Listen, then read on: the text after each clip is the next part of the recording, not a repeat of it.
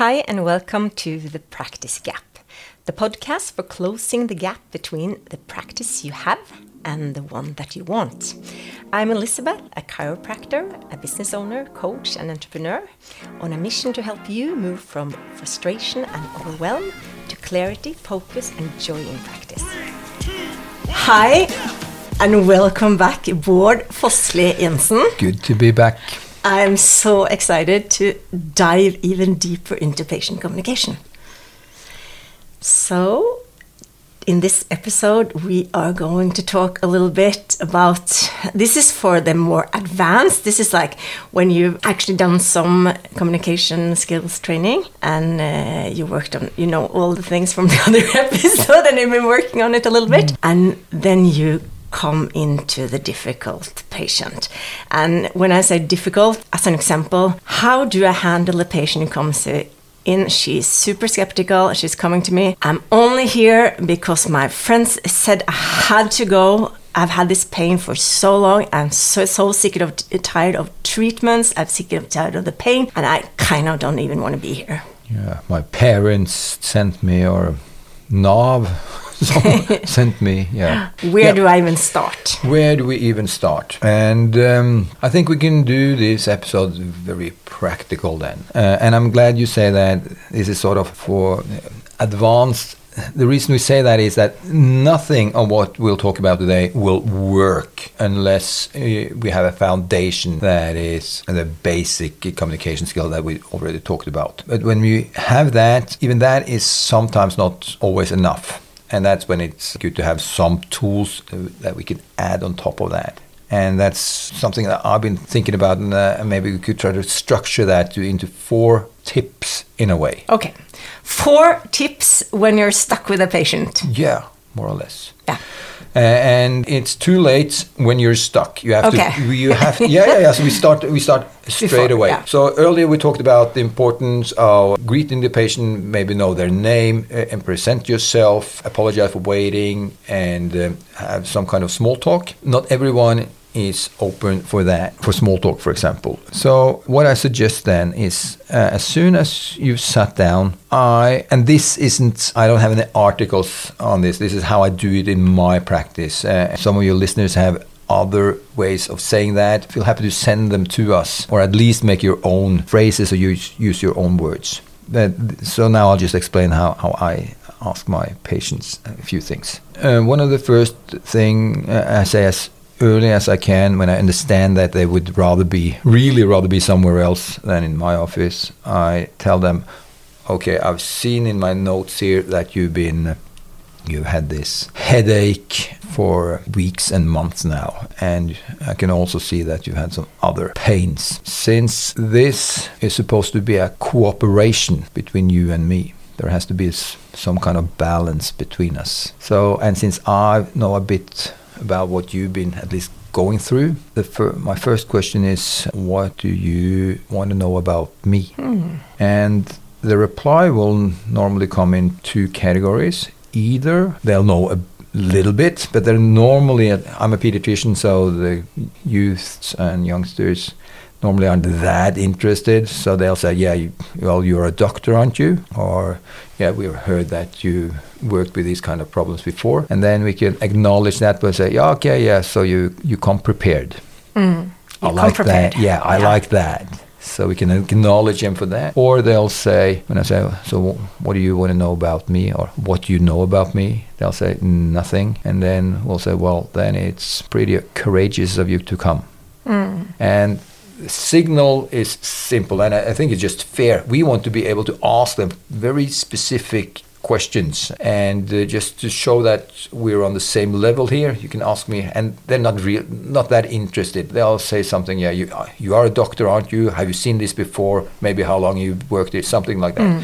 But it's just opening up that space that I find giving. Then I often ask them, because I'm afraid they've often been to other healthcare professionals, a lot of them, and by definition, since they're sick and tired of everything, not everything has gone as hoped. And of course, I'm worried that I'll step into some of the same faults that my colleagues have done. And to ask that and also show them that I'm not perfect either. I ask them a very specific sentence, and that sentence I've actually practiced. What we're looking for is there any mines we could step on? Except that we don't use those words because that is aggressive language, and we should stay away from that simply because when you use language like that, like mines or bullet points or other war rhetoric words, we know that actually affects our own empathy. And instead we want to use words that strengthen the relationship. So I'll ask them, before we start, let me just ask you, is there anything I can say or do that will not strengthen your trust in me? And often they'll say, what was that? And I'll just repeat it. Is there anything I can say or do that will not strengthen your trust or faith in me? And it's simply because they'll say, yeah, if you say this is just only in my head, then we're out of here. Then we can say, yeah, okay, thanks for saying that. I won't say that then, okay? And it's simply because I know that there are things that can be hard to talk about. So you ask them to say the thing that you shouldn't say. Yep, perfect. Simple. And you say no, or they don't want to hear again, or they wouldn't like to hear, and they'll say, yeah, no, I don't think so. And then we could just say, okay, but if you can notice that I'm sort of approaching something that you think I'm not, that's not helpful, give me a hint. And then we have a deal on that. And that gives us a license to ask about almost anything. That's a good one.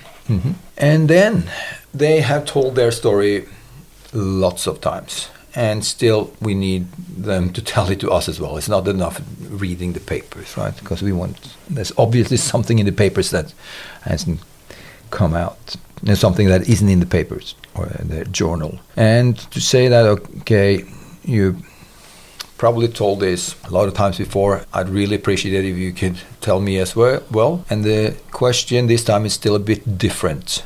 So listen carefully, because it's a complex question, so we want them to actually listen to it. And I often have to ask this twice as well.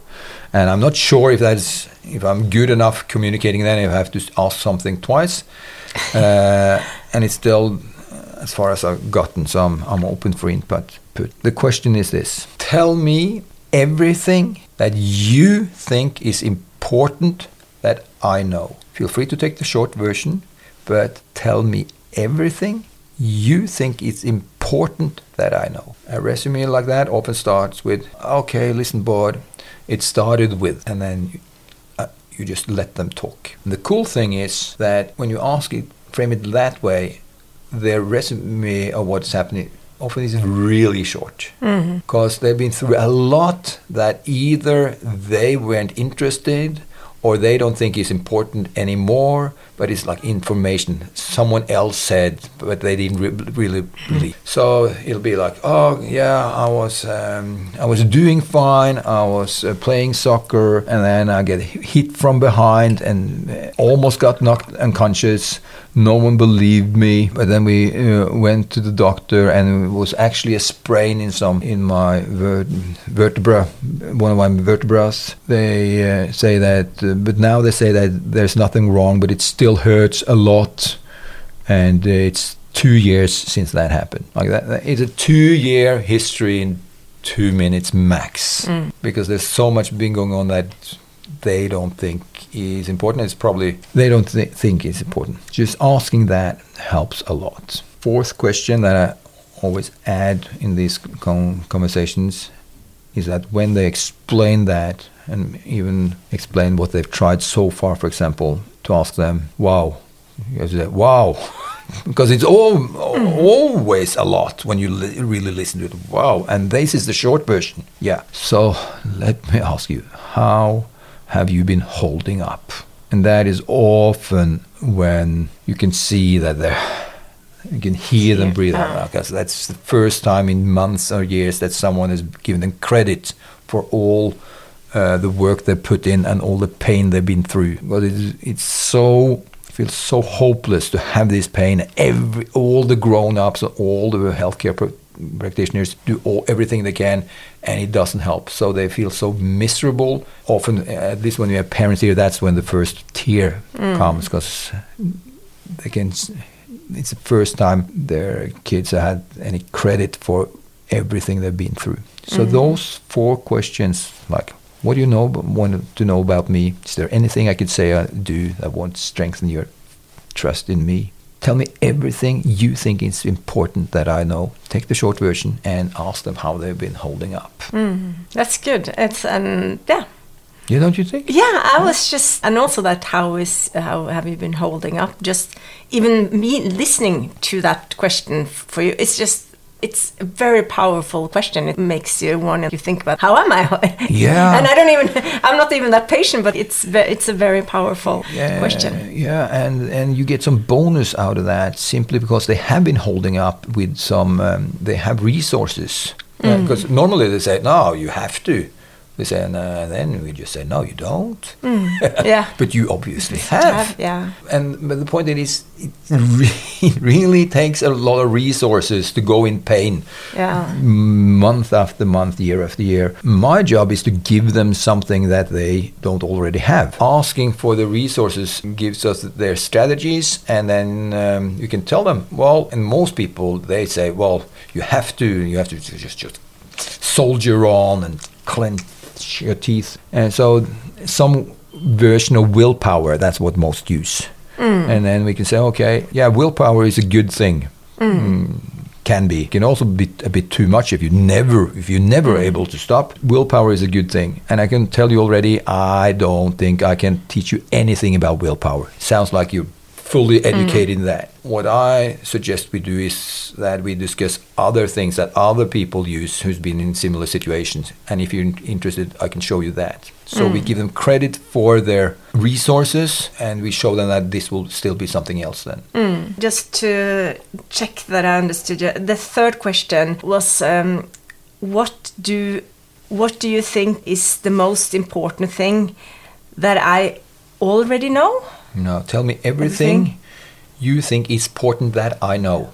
That of your whole story. It's just an analysis. That I know from the journal, or do I not know? Oh yeah, it's a good thing you ask. The important thing is that what they're often used to is that I've had all the papers and I've read through it, and I'll they give them a resume. Yeah. But that gives a very bias on what I already think. Yeah. So I really don't want that. I want their story, and I want their story from their perspective. So the question is that if you're my patient, I say, go back to when your body work the way it's supposed to be, like when you're healthy, if you can remember that, okay? And then you start with, okay, it started with, and then you tell me everything that you think is important that I know. That you want me to know?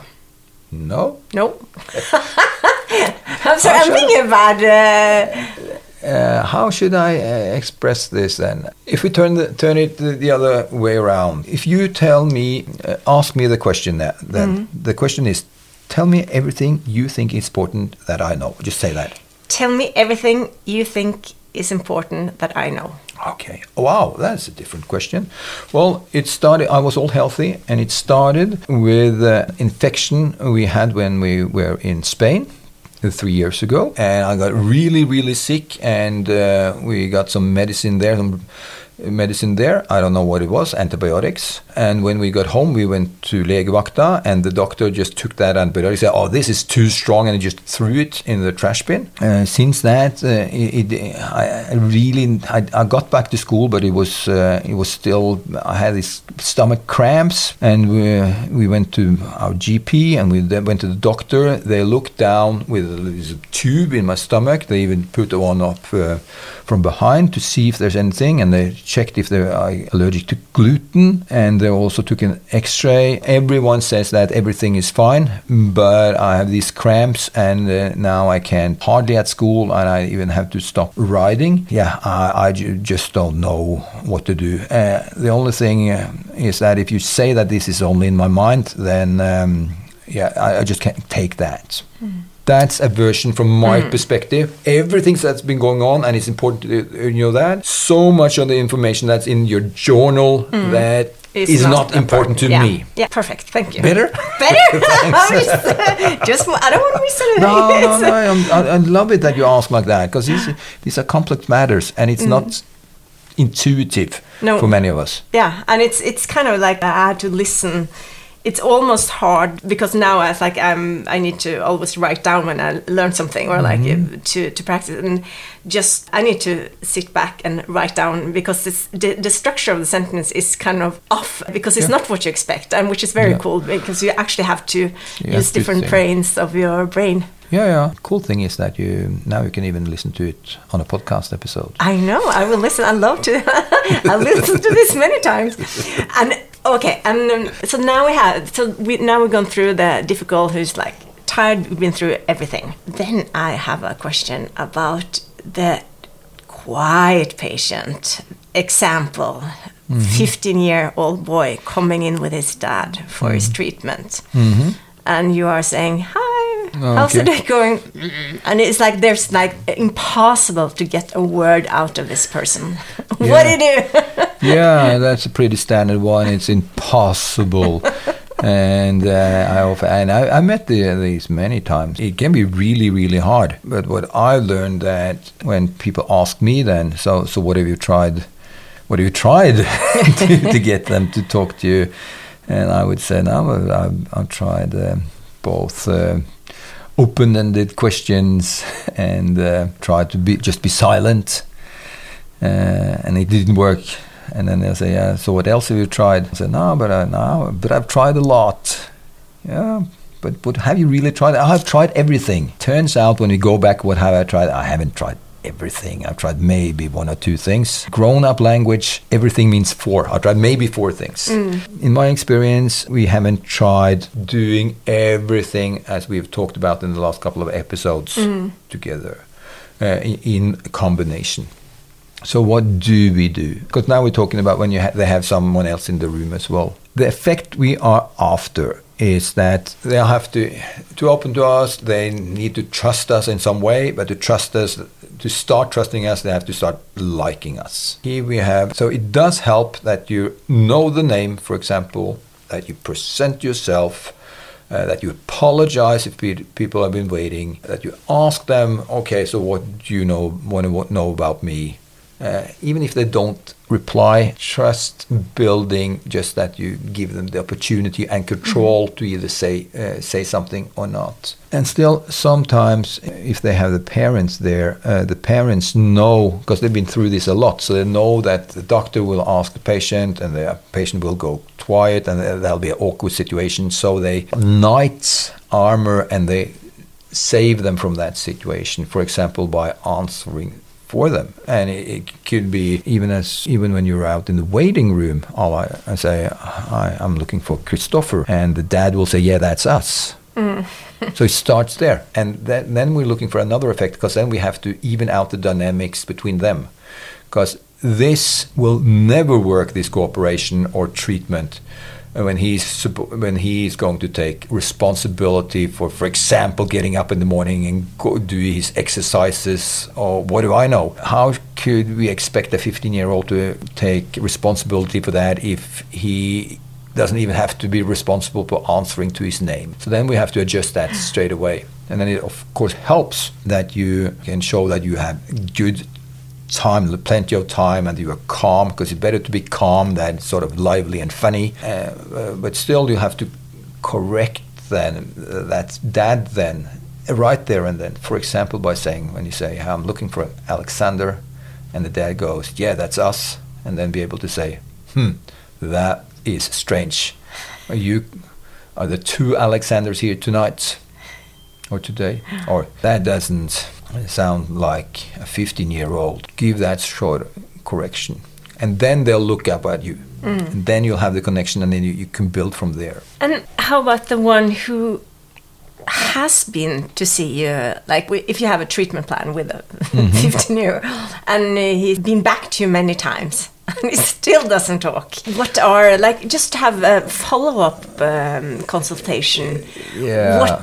Is there, like, is there any chance you can turn the person, Again, if you... Or is it too late? Did I miss the opportunity? It's not, no, it's never too late. You just know that who is... Because often that we think about these patients, that's difficult then. What we know from the research is actually that the less the doctor has trained on a specific field, the more difficult patients he have on that field. Mm-hmm. So if I... So you're actually telling me I need to train with having more 15 years old who doesn't speak? Yeah, I think that, and it has to do in the first consultation. So if it comes back like nothing happened, it's because we haven't focused enough on that. Because, okay, one thing is, okay, so, wow, you called Alexander, both of you? Okay, so that's one of them. Yeah. But then at some point we get into the consultation and I'll ask them these questions. Is there anything I could say or do that will not strengthen your faith in me? And then if the mere fact that they have the opportunity to say something gives them the power. Okay, so that helps. We ask the question again. Okay, so tell me everything you think is important that I know. And then they say, yeah, but I had a headache for 3 years. Thanks a lot. Okay, that's what they think is important that I know them. Yeah. Simply because they don't trust me yet, but that's fair enough. Answer the question. Thanks a lot. That was a short version. Wow, impressive. We'll get to you later. All right, well, I'll ask, okay, so tell me this pain you had. What do you think has caused it? If they're still quiet, what will happen is that the parents will jump in again. They'll start explaining. So when we show them that we mean what we say, we say, okay, so now, okay, so there's I think it's a post-concussion syndrome, like that we'll say. And then we'll say, okay, so now we know what your dad thinks. And what do you think? And then they'll say, well, I don't know. And then we'll say, same as before. Well, that's okay, because I don't know either. Yet, still, I'm really interested in what you think. And if they're still quiet, say, yeah, it's hard to get these questions there. So we go on with patient perspective and empathy, and we keep on that until they feel that he seems really interested, and he's not letting me get away with this. Then I still to this day, often not in the first, but now in the second time we meet, they start talking. Yeah. And if I'm not able to do that, I'll have to take a step back and say, okay, where did I not do this right? Yeah, that was helpful. To go spin a little bit further on down that path, a new one now, or not a new one, but a pretty common now is when you have another 15-year-old or 14-year-old, the parents' concern is how much screen time there are. They kind of want to say, okay, so it's a 15-year-old boy again, and they're gaming, and then you ask them what they like. What do they do when it's a break? Well, then it's just go on the phone. So it's like, and then the parent says like, well, he's on the phone or he's on the screen. He doesn't know. He doesn't want to do anything. He doesn't want to do anything else. No. What? Yeah, and we could. I've just. This is again the way I run my practice. People research it way more than I have, and I just come to the conclusion that you have to go with the flow. If I'm to go into that, I'm skeptical of screen time and we should have it down to 3 hours. So I'll lose them already. I've just learned to take a different approach. They have to trust me before I can come with any advice at all, especially teaming up with the parents. So it's more like I don't have a good answer to that question. I still have a sort of a different method. And the method comes back to when we say, okay, so now you have this for 4 months. How you been holding up? And they say, I don't know. Well, I don't know either, but you must do something. Yeah, I look at TikTok, I'll say. Or I watch series on Netflix. Okay, wow, so you're able to do that. So I guess that helps in a way. Yeah, in a way. That is cool. We're already halfway there because, because you know it's not real when you look at the screen. You know it's, so you have to be good at imagining things. It's like being in the movie or in gaming. So you have to be really good at imagining things. And that's fantastic, because what most people don't know is that when you imagine things, that's when your brain actually relaxes.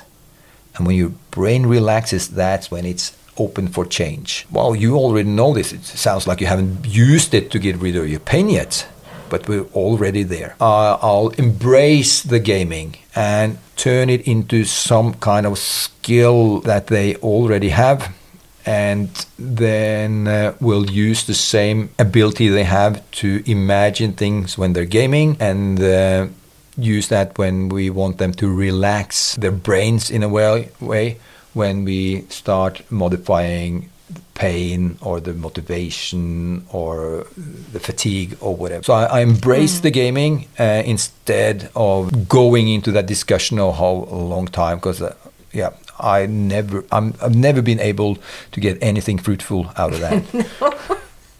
Well, thank you, Bård. My brain is exhausted. So that's brilliant. So if I now try to sum up where to start with the the quiet. Where did I even start? First the skeptical. Okay, so first we have the skeptical, and then the quiet one, and then the gaming. So we'll see what I can actually be able to sum up. The big take-home message is you need to know all the basic structure. Because when you have the basic structure, when you meet a difficult or a new situation, you have to have the basic building blocks to just even build on top of that. And then we got 4 questions, really good ones that we all need to write down and practice. I've even written it down myself here. So I'm going to definitely write them as I listen through this podcast again. And then to get a 15-year-old to listen to you or to get contact with you, you still have to have the basic structure, and you have to acknowledge that they are doing. How have you been holding up? Because they have that.